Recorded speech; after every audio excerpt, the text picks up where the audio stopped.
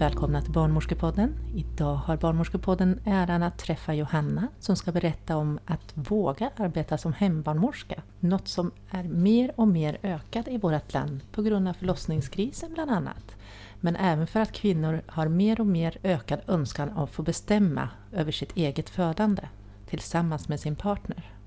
Så spännande att ha dig här, och vi på Barnmorskepodden är lite uppskruvade inför den här intervjun för att få höra mer om just ert arbete. Välkommen till oss, Johanna. Tack så mycket. Ja, nu kör vi, Johanna. Jag har längtat så att få träffa just dig och att få höra om det här med hemförlossningar som jag är lite fascinerad av. Visst är det så, Mia?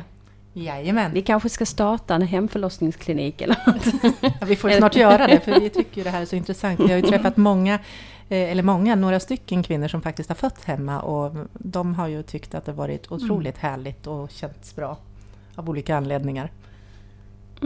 Absolut. Vi kan väl ta det från början, Johanna. Vem är du och varför har du just valt att bistå hemförlossningar? Det är en ganska spännande historia, men det tar ju några år att komma dit. Det var så att när jag var alldeles ny sjuksköterska, och det var 92 där, då jobbade jag ute på en ö som hette Hönö, där jag är ifrån, och ligger i Göteborgs skärgård. Och då började man att behandla cancerpatienter i hemmet.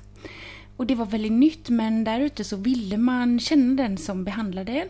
Och man ville ha en relation, för det var väldigt viktigt där att du kände den som gjorde någonting med dig. Det handlade om förtroende. Och då började jag som ung sjuksköterska då och jobba tätt tillsammans med andra professioner och behandla barn och unga vuxna i hemmet och hjälpa dem i livets slutskede. Då var jag själv ganska ung mamma och hade en familj, och det här med att jobba så, gå in i någons hem och betjäna dem i den väldigt, väldigt känsliga perioden i livet när du ska förlora en anhörig och som inte är färdig med sitt liv. Det var en sån stor ära, och det var liksom heligt på något vis.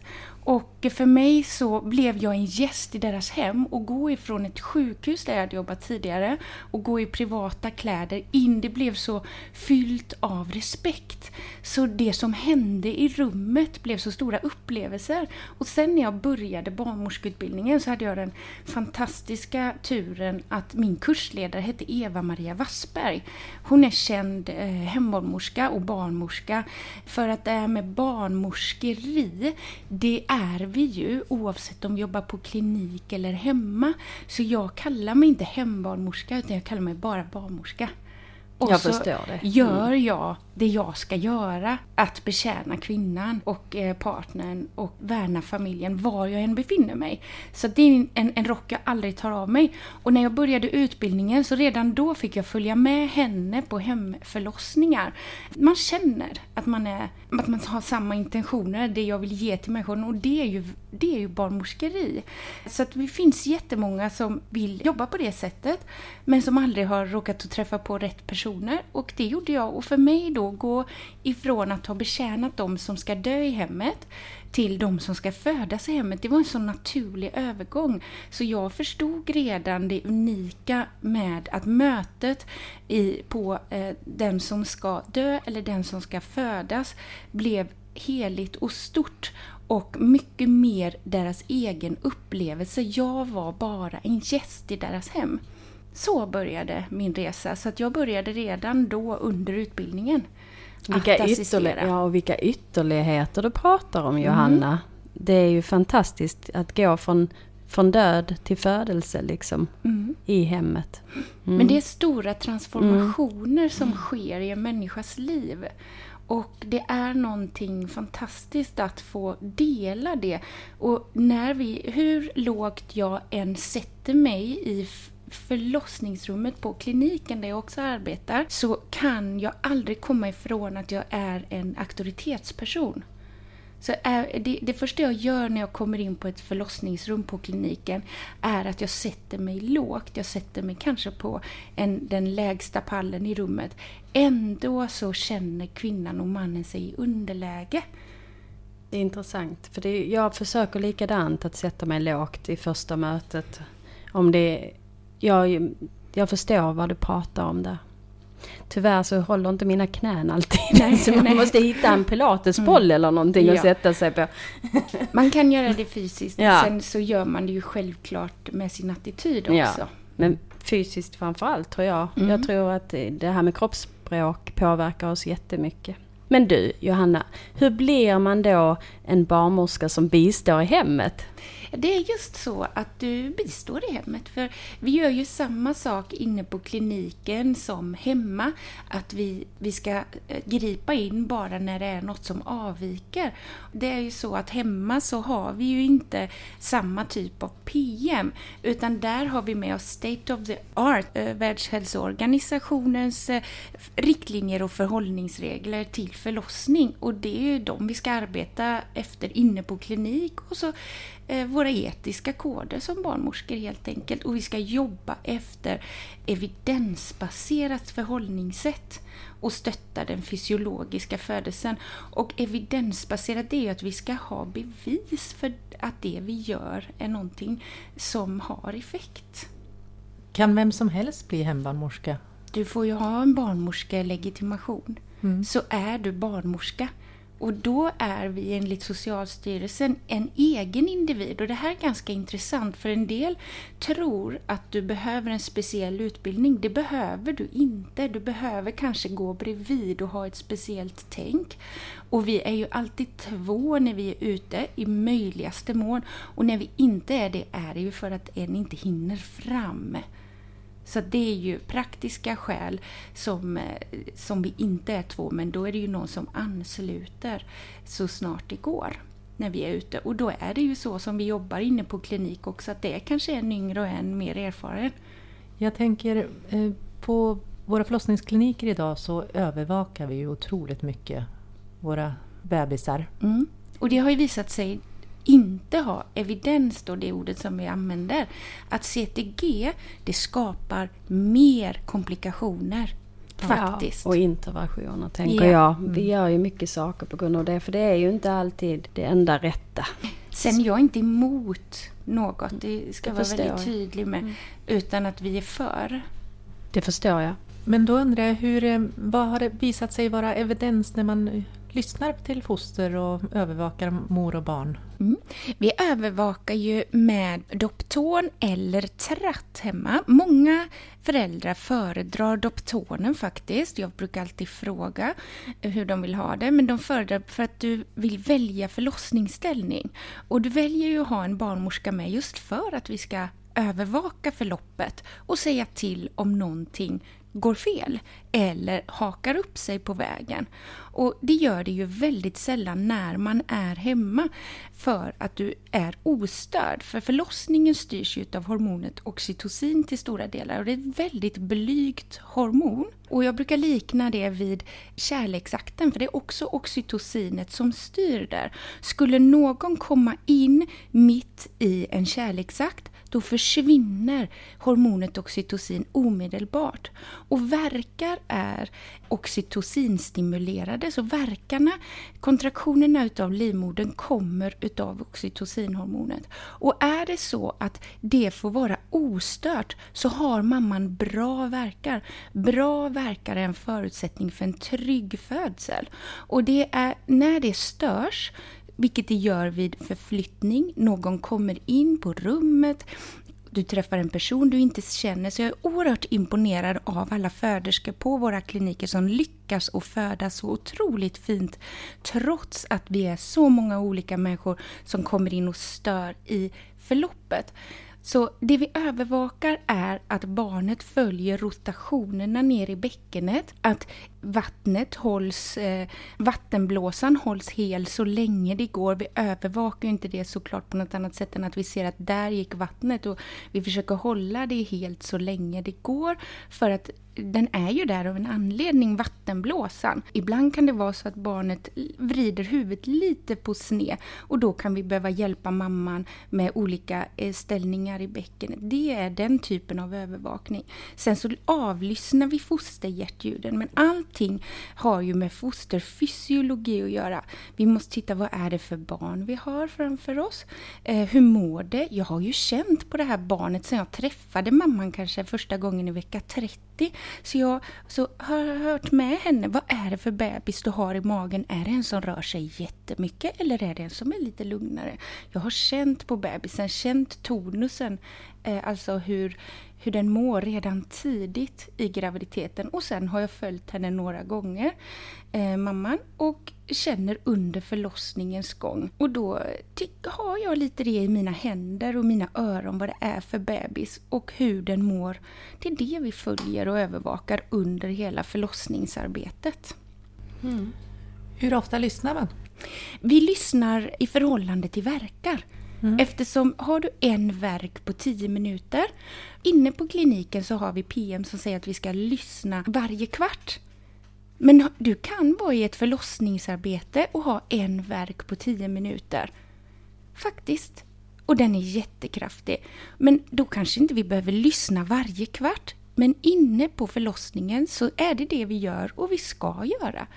Men har du bara ordentliga pauser emellan verkarna så hinner livmodern ventilera ut den syra-bas-obalansen om det blir en obalans. Så att de får alltså mjölksyra, barnet, det är det som gör att de blir lite trötta. Så hinner de att ventilera ut det med pauserna.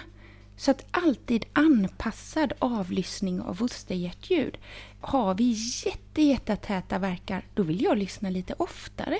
Eller är det någonting jag känner att det här barnet, det klämmer på det här barnet. Jag måste veta om är det en navelsträng eller är det någonting annat som klämmer åt. Och då kan jag följa. Så att det är faktiskt individuellt utefter min känsla för hur det här barnet mår. Nu ser jag CTG-kurvan framför mig att det är en navelsträng, det är snabbt ner och snabbt upp igen. Och nu är det långa och korta nedgångar, då är det någonting annat. Och har du en lite längre nedgång och sen så har du en kompensation till exempel, då blir man ju misstänksam direkt. Alltså att fosterhjärtljuden blir lite för höga under en längre period och ligger kvar där. Då vill jag lyssna lite mer kanske och se vart tar det här vägen. Nej, det var ett enstaka tillfälle, ja men det är en acceleration kanske. Så att det är ju en bedömning som vi gör som barnmorskor. Och det har visat sig att den avlyssningen med Dopton är säkrare, eller då alltså tratt eller Dopton, den som vi gör manuellt är säkrare än ett CTG. Men det förutsätter ju att man är på plats. Och det har vi ju inte alltid den platsen inne på en klinik, för då övervakar jag flera samtidigt. Så då händer det ju att jag sätter på en CTG-kurva på ett rum, bara för jag har inte möjlighet att vara där hela tiden och följa förloppet. Är vi 2 barnmorskor som följer ett förlopp med en kvinna och hör hur hon andas, hur tätt verkarna kommer, hur starka de är, då sitter det i min kropp sen, då känner jag det. Och det här är inget huckelmuckel utan det är erfarenhetsbaserat. Och det är ju det vi jobbar efter. Absolut. Prövad erfarenhet och evidens. Johanna, jag är jättenyfiken på hur mycket hemförlossningar har vi i Sverige? Det är faktiskt en av de länder där vi har minst hemförlossningar i världen faktiskt. Så att vi har 1% ungefär av våra förlossningar är hemförlossningar. Hälften av dem är planerade.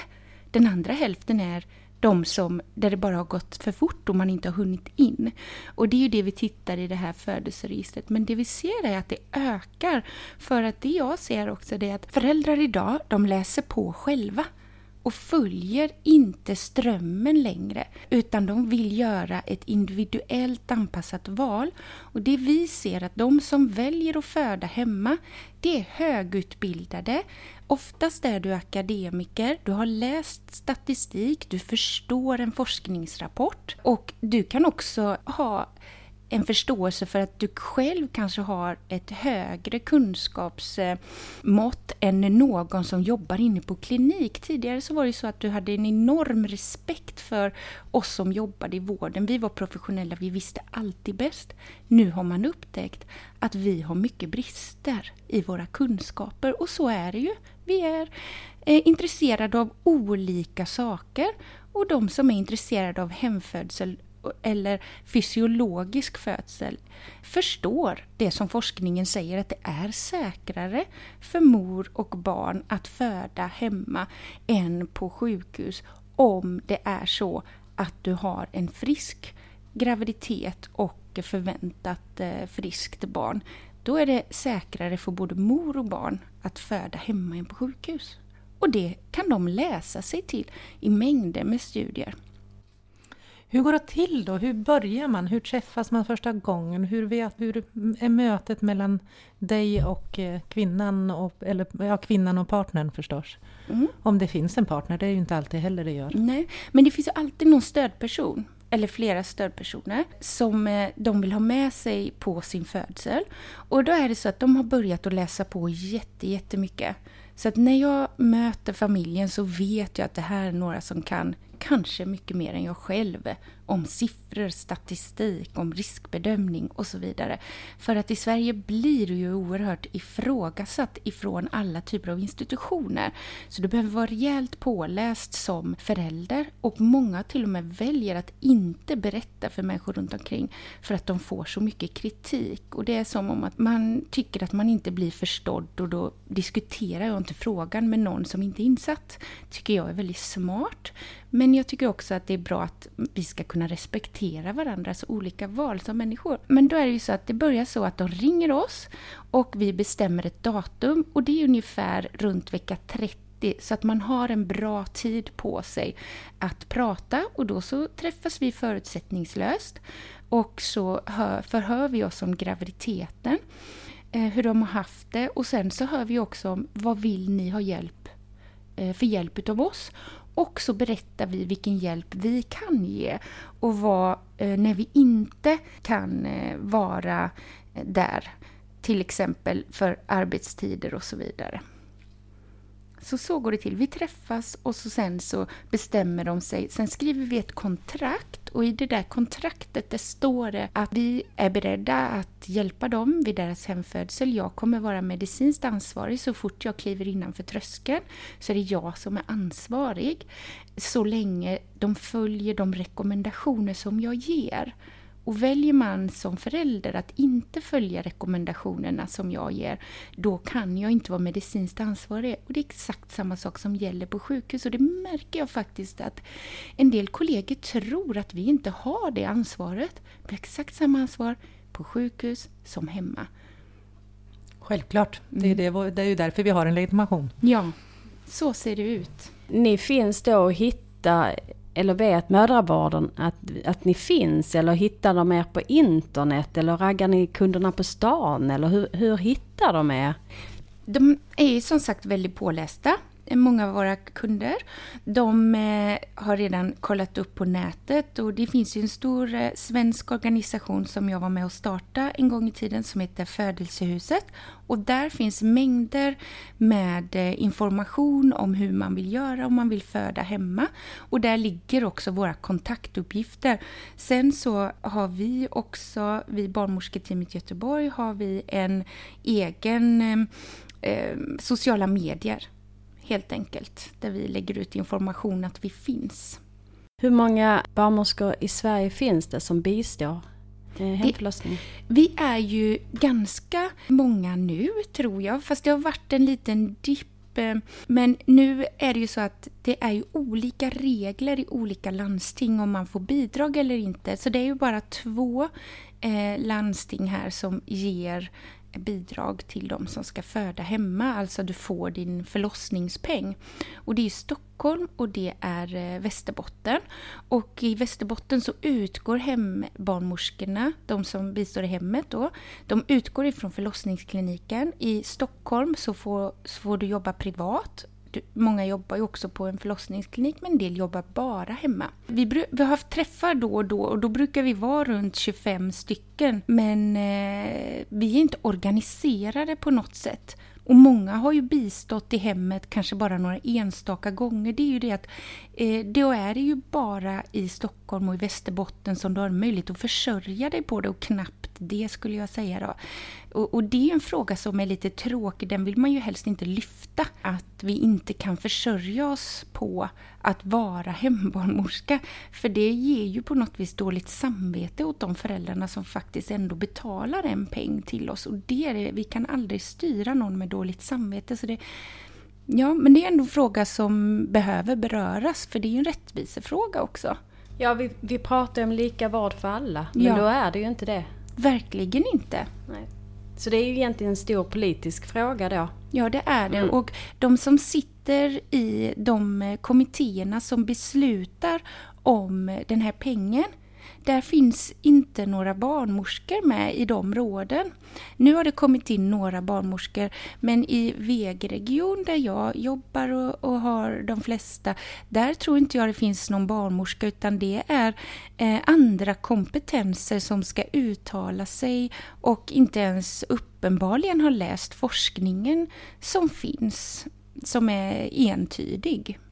Hos er är det alltså så att de får betala med sina privata pengar då till er? De får ingen peng? Nej, de får ingen peng. Nej. Och de får betala med sina privata pengar. Och tidigare så gjorde vi så att vi tog betalt en klumpsumma oavsett vem det var och så hur mycket jour vi hade. Och då visade det sig att för varje timma jour så tog vi 4,30 kronor. Och sen går ju hälften i skatt och så delar du det på 2 personer. Så det blir inte så stor peng. Nu bestämde vi oss så här att vi vill bistå kvinnorna, och då tycker vi att det är schysst att de får betala som en duktig hantverkare. Så jag ringde en av mina kompisar som har en elektrikerfirma och frågade: vad tar du?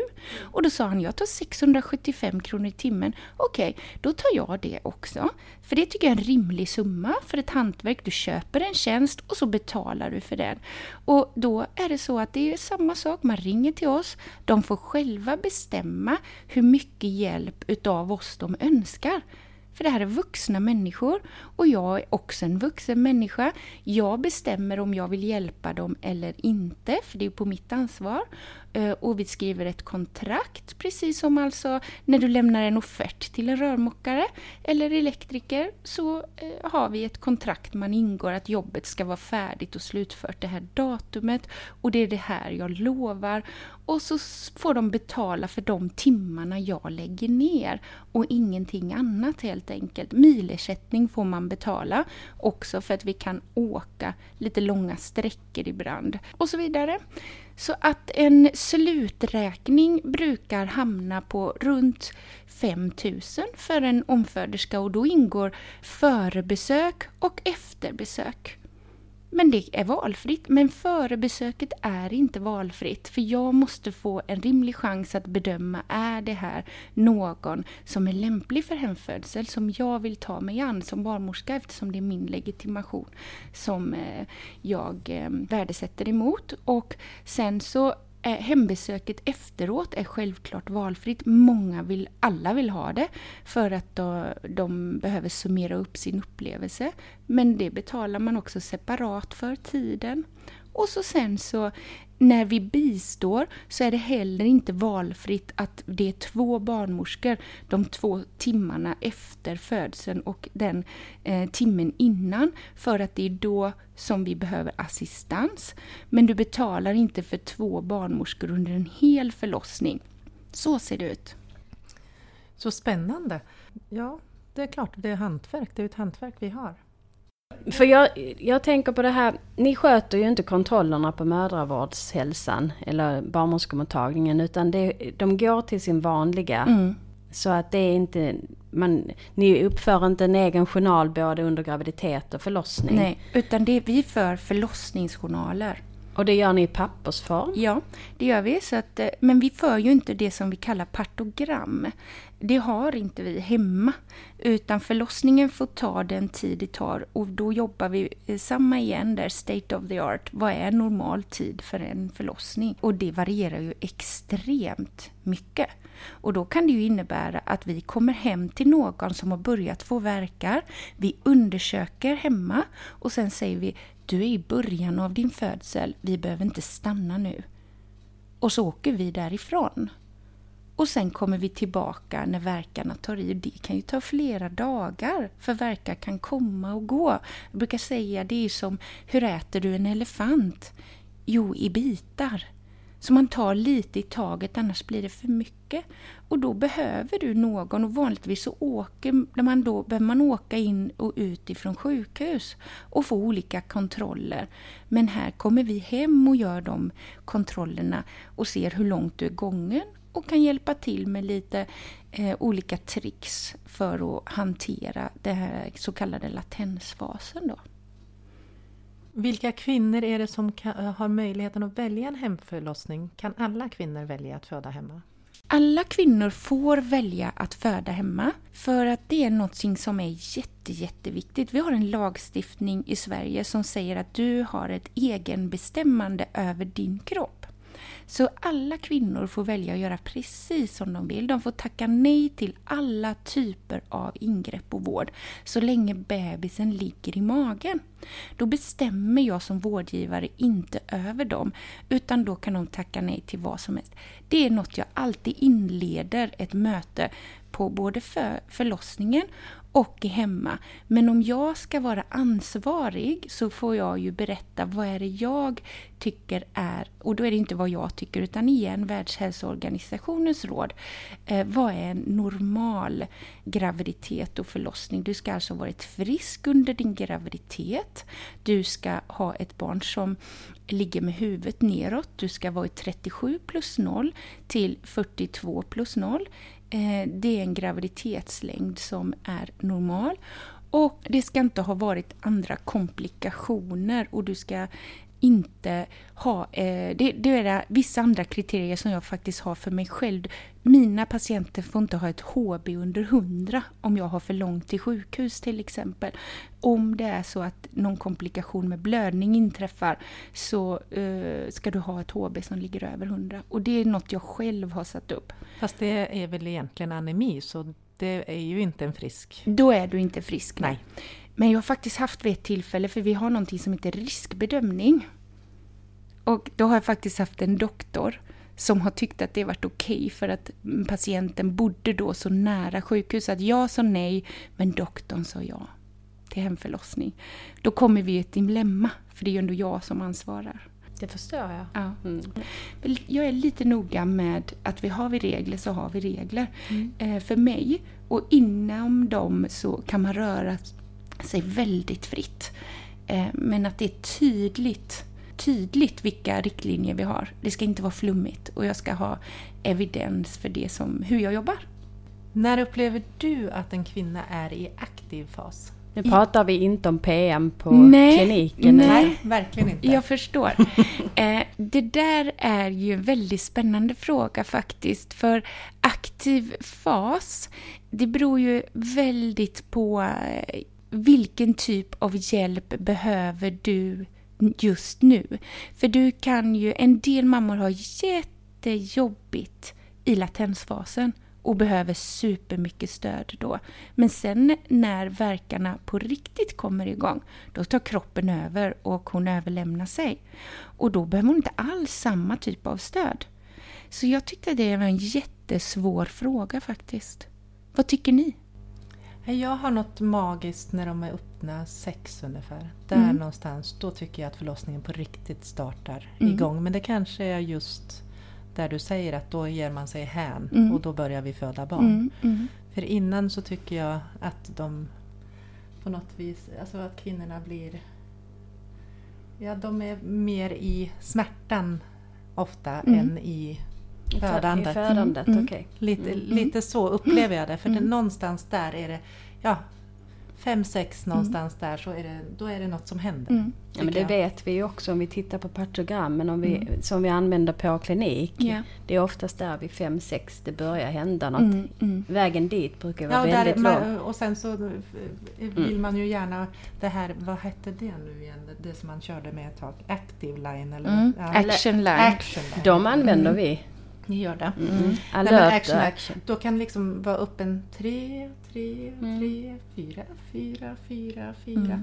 Och för mig är det mer en latensfas, för man har inte startat Nej. ordentligt. Och det är ju jättespännande, för där pågår ju en stor forskning i Norge nu, nationell stor forskning om det här med fysiologiskt partogram. Och det ser ju helt annorlunda ut. Det följer ju en normal utveckling, och jag hoppas verkligen att alla har övergivit Robson på alla kliniker, för det är ju bara helt förkastligt. Men ibland förutsätter man saker som en del inte alls har hört talas om. Så att vi ska vara jätteödmjuka för det som vi hämtar in när vi lyfter blicken och ser ut över världen hur det ser ut. Mia, du som är norska, du kan väl kolla upp det här studien, tänker jag. Ja, absolut. Gör det. Och i Norge vet jag ju i alla fall på några kliniker, där har man ju PM att när du är uppe en 6 cm, då får faktiskt inte barnmorskan lämna rummet. Mm. Endast i nödsituationer, det vill säga måste få i sig någonting för att höja blodsockret så man orkar resten av tiden. Eller gå och kissa. Ja. Det är de 2 alternativen, annars får man snällt stanna kvar där. Precis. Och just den här studien leds faktiskt av en svenska också, bland annat. Så det är då, så då får du hänga på mig där.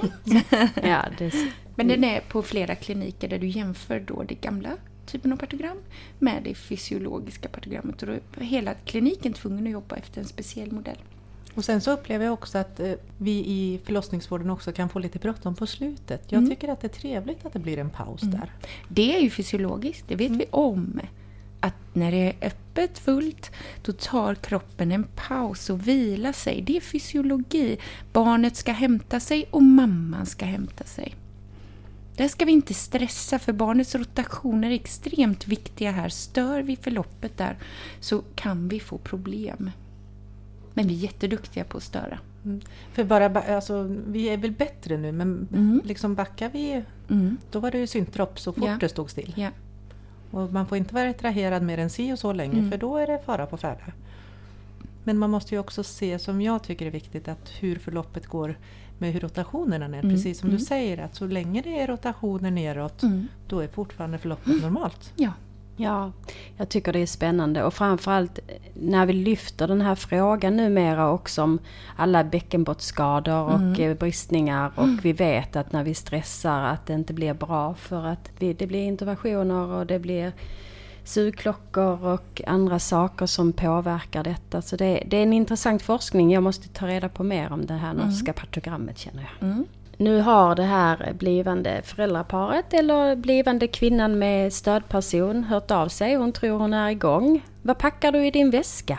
Ja. Har du en barnmorskeväska? Jag har en barnmorskeväska, och den är alltid laddad faktiskt. För att ibland så uppkommer situationer där vi behöver åka omedelbart för att någon hör av sig lite med snabba ryck. Och då så där ligger ju då Tratodopton, och där har jag tappningskateter för urinröret om vi behöver tömma urinblåsan. Och där har jag en liten kiwiklocka som är en typ av sugklocka. Den har vi aldrig behövt använda, men i den har vi utifall att saker. För så som vi tänker att vi ska stötta det fysiologiska förloppet och hantera avvikelser. Så att vad vi tränar jättemycket på, det är ju manuella rotationer. Så som de stora sakerna som kan hända, det är ju en blödning som är oförutsedda, eller det är en skulderdystosi heter det. Det är när barnet fastnar med skuldrorna efter att huvudet är framfört. Och där måste vi hantera det på exakt samma sätt som vi gör inne på kliniken. Och det är vi jätteduktiga på att lösa, vi som jobbar hemma, för att det är ingen som, jag kan inte trycka på en larmknapp, utan jag måste kunna det själv. Och när vi tränar på det så mycket så känner jag mig betydligt mer säker hemma än på sjukhus, för vi tränar inte det lika mycket på sjukhus som vi gör som vi jobbar hemma. Det har vi med oss i vårt kunskapsbagage, och mina händer är ju mitt viktigaste arbetsredskap, och vi har ju där olika läkemedel för att kunna hantera då blödning. Och vi har mäta och väga barnet efteråt. En liten våg, och så har vi med oss en temp, så vi tar tempen på barnet. Och så har vi med oss blodtrycksmanschett. Och så har vi också med oss något som heter Rubensblåsa. Det är att direkt när barnet föds, ibland om det har gått lite för snabbt, vilket ofta händer på hemförlossningar, att det går jättesnabbt, då kan barnet ha lite svårt att fatta att det är fött. Och lungorna när de ligger i fosterstadiet, alltså ligger i magen, är ju helt ihopfallna. Och när de tar sitt första andetag, då trycks de ut. Och ibland kan man behöva hjälpa barnet och bara puffa det lite, som vi säger, att du lägger en sån Rubensblåsa och puffa till så att lungorna får hjälp med trycket och de börjar skrika och andas. Och det gör man ju på plats när navelsträngen pulserar, så barnet får ju cirkulation ifrån moderkakan, så mamman andas ju åt barnet. Så det är sällan några stora komplikationer kring andningen, så det är vi inte så oroliga för. Men då kan vi ibland behöva puffa barnet. Det har vi med oss. Det här var en av frågorna på Facebook faktiskt. Om man får en bristning, vad har ni mer då? Exakt samma som vi har inne på kliniken. Vi har med oss en bra lampa som vi kan lysa med. Vi har med oss bedövningsmedel, så vi lägger då innan inspektion också, om mamman önskar, en pudendusblockad från utsidan. En del vill inte ha det är bedövningsmedel.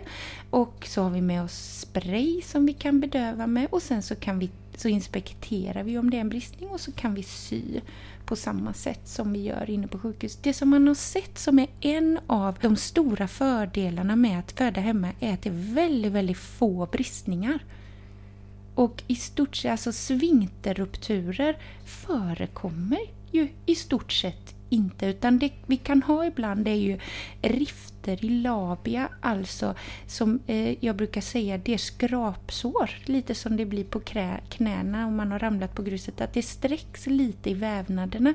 Många väljer själva att stå i en upprätt position, och då kan det vara så att det blir lite bristning på labia, så man kan behöva sätta något stygn eller inte alls. Men allra oftast, och jag har ju haft många hemfödslar, så har du ingen bristning överhuvudtaget. Får jag fråga det som är lite i ropet nu också, håller ni perinealskydd? Det gör vi i de allra flesta fallen, faktiskt. Och det är oftast för att det går för fort. Och då stoppar vi framfödandet, för att det är någonting som är väldigt viktigt när du är hemma, att du inte får en bristning. Och att du inte, men det hänger jättemycket på verkarna faktiskt. Så att har du en mamma som har långt emellan verkarna och kan andas och kontrollera sina verkar, men ibland är det bara så att verkarna tar fullständigt över, och då behöver vi hjälpa till och hålla emot så det inte går för fort. Så det anpassar vi det stödet. Men många som är hemma, de väljer ju att föda i vatten, för att det är en enorm smärtlindring och det ökar oxytocinet. Och när du föder i vatten, det är faktiskt så att den enda riktiga evidensen på mindre bristningar, det är värme och sidoläge. Det är det vi vet. Och när du sitter med hela kroppen och underlivet i det varma vattnet, då kan du både röra dig bättre och du kan slappna av i underlivet. Så de känner bättre sitt underliv än när du ligger på en hård brits. Så känner du trycket emot bäckenet mycket mer, och då är det svårare att slappna av i underlivet. Så de som föder i vatten, de känner av hur lite de ska trycka, och då mamman trycker mycket mindre, och då har du ett mycket långsammare framfödande, och då är perinealskyddet ögonkontakten och andningen. Så inte alltid vi behöver ha våra händer där, men dessvärre är jag lite för klåfingrig, så jag vill ofta gärna känna på barnets huvud så att det inte går för fort. Så svaret är ja. Och jag fick svar på frågan om min vattenförlossningar också. Det är ju mitt nästa sån grej som jag gillar. Ja. Jag har tyvärr aldrig fått lov att bistå en vattenförlossning. Man gör av vilken inte, anledning? Ja, kliniken. Då är det så, jag hade en undervisning igår för alla våra barnmorskor på Östra. Som ni vet så har det ju aldrig funnits ett förbud emot vattenförlossningar. Nej, det vet vi. Det var ju de här 2 barnen som dog. Och det var ju inte vattnet. Nej. Då. Nej. Så att studierna nu visar ju, eller alla studier visar ju på fördelarna och att det inte finns några som helst ökade risker för varken mor eller barn att föda i vatten. Jag vet. Och jag skulle ju vilja det så jättegärna. Och, jag tror vi är på väg dit faktiskt. Ja, men det tror jag på också. riktigt. Att Det är ju bara att göra det. Absolut. De slänger ju inte ut dig därifrån. Nej, de gör ju inte det. Men grejen är att jag har ju förlöst till alltså jag har förlöst runt badkaret, men aldrig i badkaret. Nej. Och det gör mig väldigt ledsen, för det är någonting jag vill jättegärna få lov att göra. Så att jag pratade med Mia om vi skulle sticka till Norge ett tag och jobba. Fast mammorna vill ju hemskt gärna det. Och om ni tittar på SÖS nu så har de ju tagit in mjuka pooler. Samma som vi har inne på våra hemfödslar. Det tar man inne på sjukhuset nu för mammorna vill ha det. För det ger dem, de förstår mammorna att det ger dem så mycket fördelar. Sen är inte alla som vill ha själva framfödandet i vattnet. Men det ska ju i alla fall inte vara jag som barnmorska som säger nej. Enda anledningen är att jag inte har, om jag känner att jag inte har en god övervakning på barnet. Då självklart då ska de inte vara i vattnet, men ha en god övervakning. Ofta har du ju fina fosterljud när du har en avslappnad mamma. Så de som föds i vatten ligger på fina fosterljud genom hela kryssningsskedet faktiskt. Det är amazing att se hur fint barnen mår av att födas i vatten.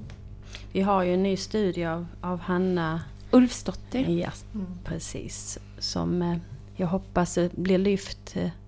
Och framförallt hos kvinnorna, för jag tror att mycket att kvinnorna, alltså den gravida kvinnan kan påverka det här så att det kan bli bättre, så att vi kan ta in det mer på klinikerna. Ja. Att vi barnmorskor säger att vi vill och att kvinnorna säger, så kanske vi kan få en generationsskifte. Det normala födandet hör ju till vår profession och så att det där är väl ingenting som någon kan ha en åsikt om. Nej, men det är mycket åsikter. Jag vet att det är det. Och då brukar jag fråga, vad tycker du själv om de födslarna de som du har bistått i vatten? Frågar jag den som kritiserar. Jag vill gärna höra varför de kritiserar.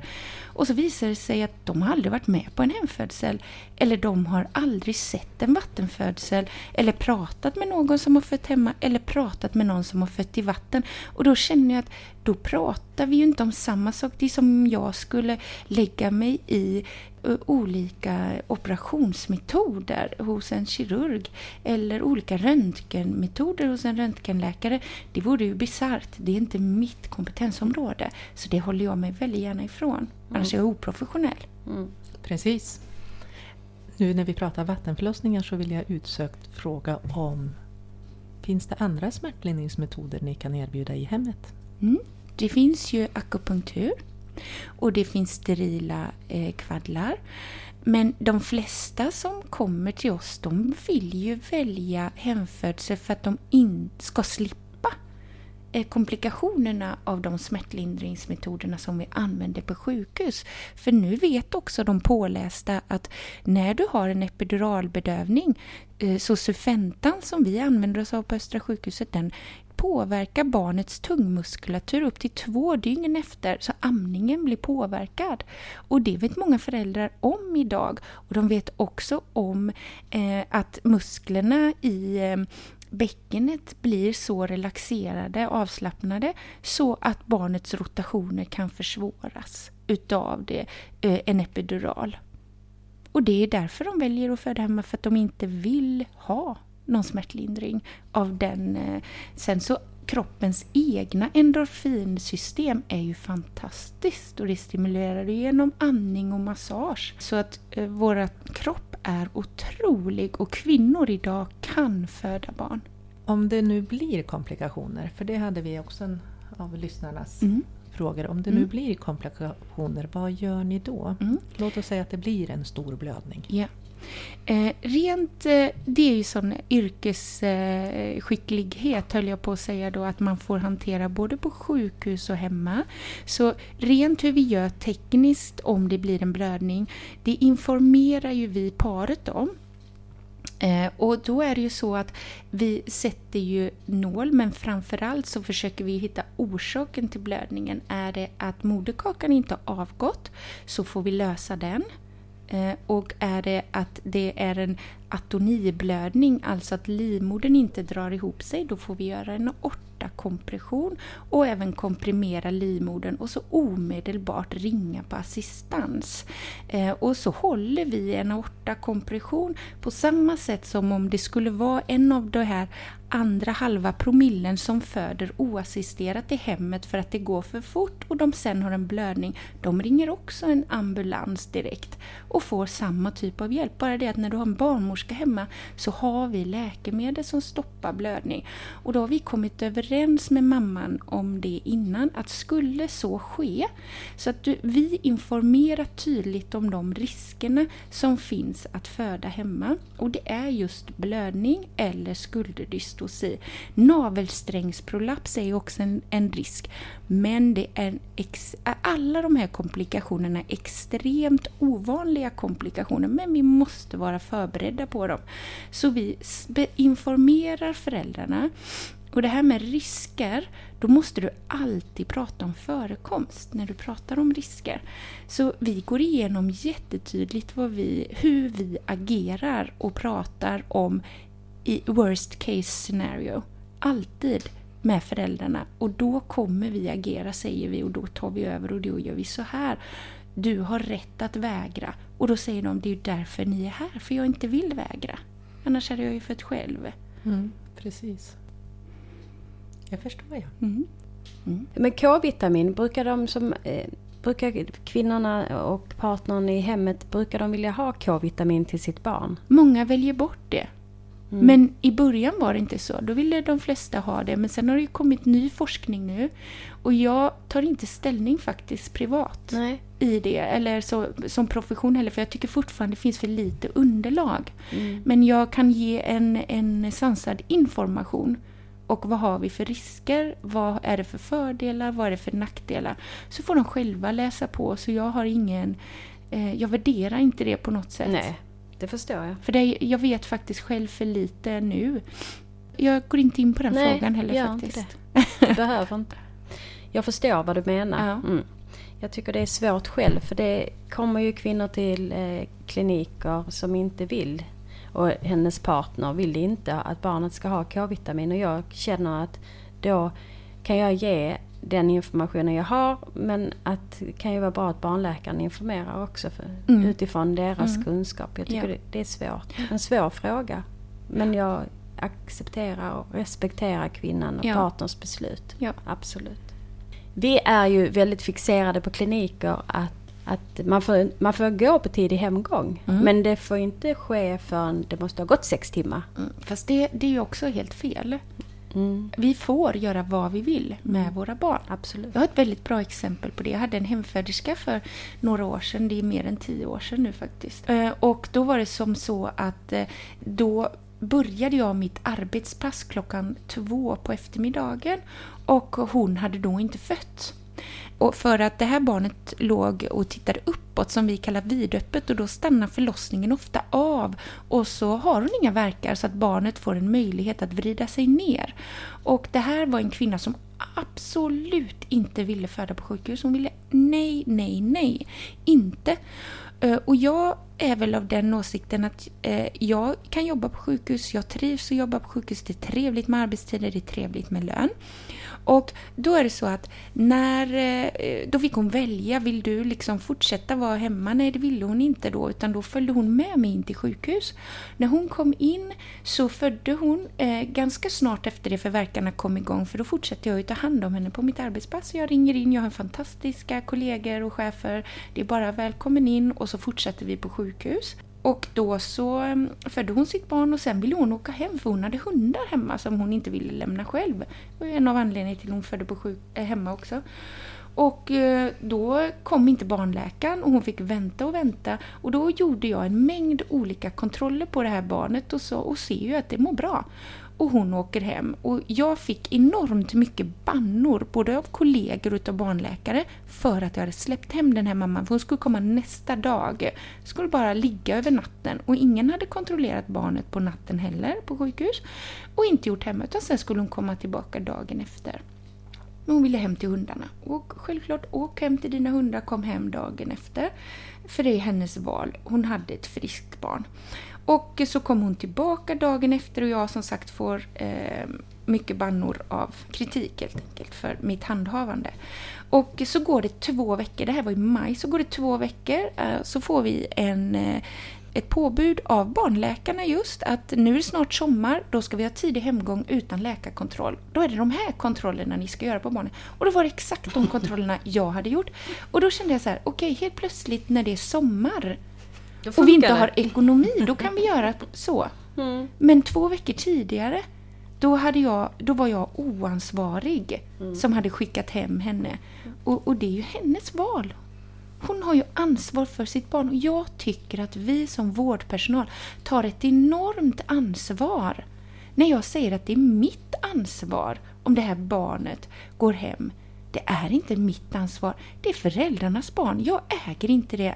Jag har min profession, jag kan hjälpa henne. Det är samma i hemmet. En del säger, vad du tar ett stort ansvar. Men jag har ju informerat dem om vilka risker som finns. Och jag finns där, jag kommer säga om du närmar dig den risken. Jag brukar likna det som en person som har en livsresa och ska klättra upp för ett stort berg. Och då är jag coachen som har klättrat upp för det här berget bredvid någon många gånger. Jag vet var du ska sätta dina fötter. Jag vet var du ska banka in dina säkringar för dina reps när du ska ta dig upp för det här berget på din livsresa. Och du har valt att ta dig förbi det här berget. Och köp bara rätt utrustning och lyssna på mina råd och sätt dina fötter där jag säger du ska sätta dina fötter, så kommer du klara av den här resan om du tar råd ifrån rätt person. Och väljer du sen att slänga dig ut för berget, det har jag inte gett dig råd att göra. Och det är ingen som skulle riskera hälsan för sig själv eller sitt barn, där man väljer hemfödseln för man förstår att det är mindre risker. Fantastiskt, Johanna. Jag blir så imponerad. Nu blir det så här med, nu ska jag bli hembarnmorska. Ja. Jag tänker nästa projekt på gång. Men de får en tid för efterkontroll. Jag tänker på barnet. Ja. Att komma upp och till klinik eller komma hem med barnläkare. Jag tänker med PKU och viktuppgång. Precis så. Vi hör ju av oss. De har ju våra nummer så att man har ju en ständig kommunikation. Man skapar ju en relation till den här familjen. Vi blir vänner. Sen håller vi kanske inte kontakt hela livet. Det gör vi absolut inte. Men vi blir vänner. Så är det. Och dagen efter så hör vi av oss självklart och de får höra av sig när som helst. Sen är det så att efter 48 timmar då ska de ju ta PKU, och på Östra sjukhus har vi så fint att då bokar vi bara våra hemfödelsefamiljer till den separata mottagningen som heter PKU och barnläkarundersökning. Och då får de ett jättefint bemötande där utav våra barnläkare som undersöker barnet och en barnmorska tar PKU. Vi har också en bil som åker hem som inte utgår ifrån sjukhus utan det är privat barnläkare som heter Jan Möller som man kan ringa, och han besökte alla våra hemföderskor tidigare som bodde inom centrala Göteborg, men nu har vi ju större upptagningsområde så då får man komma till Östra sjukhuset eller till Näl då som ligger också i närheten. De har också en sån mottagning som kan ta emot patienter. För vi är ju inte barnläkare. Nej, vi gör den undersökningen av barnet som vi barnmorskor är utbildade till. Och då lämnar vi journaler hemma. Så på samma sätt som när du går på tidig hemgång så behöver du ju veta vad ska jag titta efter när jag är själv med mitt barn så att det inte mår bra. Om det inte skulle må bra då måste jag åka till sjukhus. Det gör ju alla föräldrar.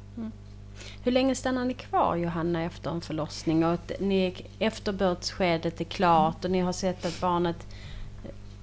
Hur länge stannar ni? Minst 2 timmar, det är det minsta. Och det brukar bli upp till 3 timmar. Men ibland så går ju det så pass fort och det beror lite på. 2 timmar efter moderkakan har avgått så har vi ju fortsatt en blödningsrisk. Och då under den tiden så stannar vi hos mamma. Och då plockar ju vi med andra saker. Och sen så är det dags, efter barnet har sugit, så är det dags att väga och mäta. Så alla de sakerna som ska vara gjorda innan vi går därifrån. Som ungefär som på en förlossningsklinik. Precis. Ja.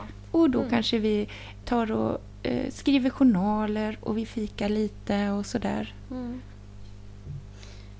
Det berättar just, vi har haft några intervjuer med kvinnor som har haft en hemförlossning och en av kvinnorna, nu kommer jag inte ihåg vem det var, berättar ju om att hon och hennes partner är i vardagsrummet och så sitter barnmorskorna i köket och hon beskriver det här med som värme, att hon tyckte det var så mysigt, hon hör att de klingar med skedar och de pratar och det är liksom, hon beskriver det så fint. Ja. Kommer du ihåg det med?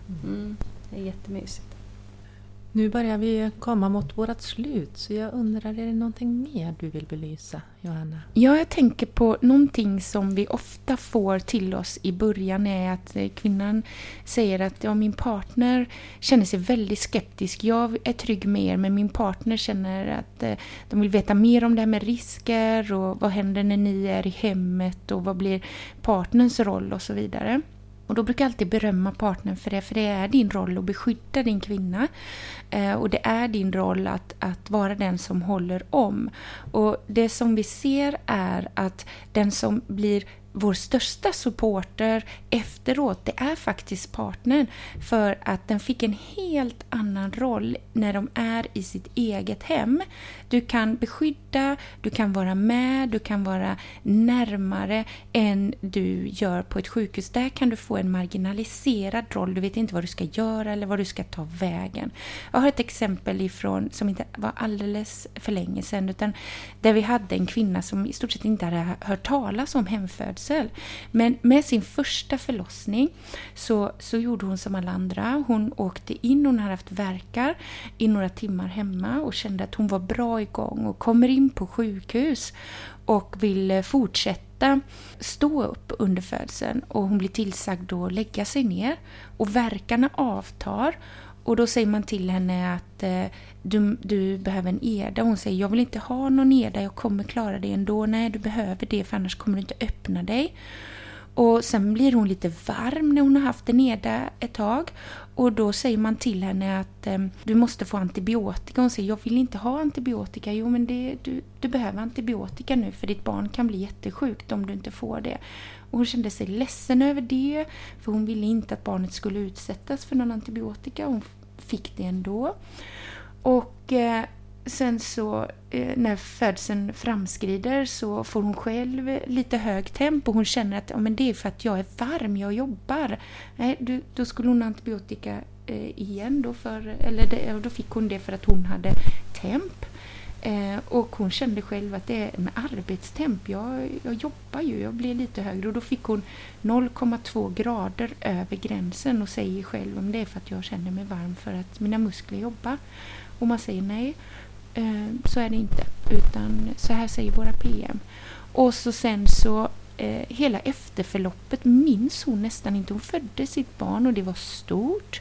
Och man säger att det var tur att hon födde där. De kopplade dropp, för de sa att du kan inte föda det här stora barnet. Det måste gå lite snabbare. Hon sa jag vill inte ha dropp, men de gjorde det ändå. Och hon kände att hon tryckte undan alla impulser hon hade av att jag kan det här. Så när hon gick därifrån så kände hon att det här var inte... De hade tagit också barnet och klätt på det kläder och satt på en mössa, men hon ville ha det på bröstet. Och det fick hon inte. Och vaknar upp, hon upplever att hon inte alls var närvarande. Det här blev så jobbigt för de som fick gå i samtal sen efteråt, och hon förstod inte riktigt vad som hade hänt. Och när vi kommer dit så vill hon att det här vill jag aldrig ska hända mig igen. Jag visste ju att jag kunde föda, och varför hände det? Och vi kunde bara beklaga att det hade hänt. Och det som vi såg nu var att vi kan absolut hjälpa dig hemma. Ja, du har fött ett stort barn förut, men du är 1,80 lång och jättelång och slank och har en perfekt liten mage. Och du födde första barnet, vägde 4,7 och det gick alldeles utmärkt att föda det. Jag tror visst att du kan föda hemma. Så vi var där och hon hade värkar, men fortfarande hade hon lite låg tro på sig själv. Helt plötsligt så säger hon att nej, men nu har värkarna avtagit, då åker vi därifrån. Och sen så ringer hon bara några en halvtimme senare och är full igång med verkar och föder 4 minuter efter vi har klivit innanför dörren. Vilket för henne vart bara en helt ny upplevelse. Får upp barnet direkt, hon tar det själv och är med hela tiden. Och efteråt så säger hon så här att nu förstår jag ju varför jag var så trött förra gången. För jag fick trycka bort mina instinkter hela tiden och det tog all min kraft. Och denna gången bara jag var närvarande precis hela tiden. Och mannen kände exakt samma sak. Och det som hade tagit henne några år att bearbeta en traumatisk upplevelse, att trycka bort sina starka egna instinkter, fick hon nu tillbaka under några minuter här när hon fick en seger i att förstå att allt det som jag trodde och som människor sa till mig att jag inte kunde, det kunde jag faktiskt och nu har jag gjort det. Så det som sker i en familj när du blir stärkt i det här är att relationen man-kvinna stärks, relationer till barnen stärks och du får en familj som får en fantastisk start jämfört med när vi säger till kvinnor vad de kan göra och inte kan göra. För de kan så otroligt mycket mer än vad vi förstår. Och att lyssna till det är det som är barnmorskekonst. Precis, fantastiskt Johanna. Tack Johanna för en otroligt spännande intervju och att du har velat delge oss och våra lyssnare detta. Tack så jättemycket för att jag kom. Det har varit väldigt trevligt att mötas. Att föda, att våga föda i hemmet är kanske en stor önskan hos vissa kvinnor att få göra just detta. Tyvärr kan det ibland vara svårt att hitta någon som kan bistå. Men kvinnor, stå på er. Sök och ni ska kunna hitta hjälpen ni behöver. I många länder föder kvinnan med sin partner i sitt hem. Ett ställe där man är trygg och oxytocinet kan flöda. Vi är alla olika och ställer olika krav över hur vi vill just ha vår förlossning. Det finns inga rätt eller fel. Det finns bara lite olika alternativ. Tackar nu en gång för intervjun Johanna. Och vi är Barnmorskepodden. Vi finns på Instagram, Facebook, Twitter. Hör av er om det är någonting. Ja. Tycker jag. Och sen lanserar vi vårt smycke som vi gjorde strax innan jul. Ja, live. Hittar ni mer på sociala medier. Tack.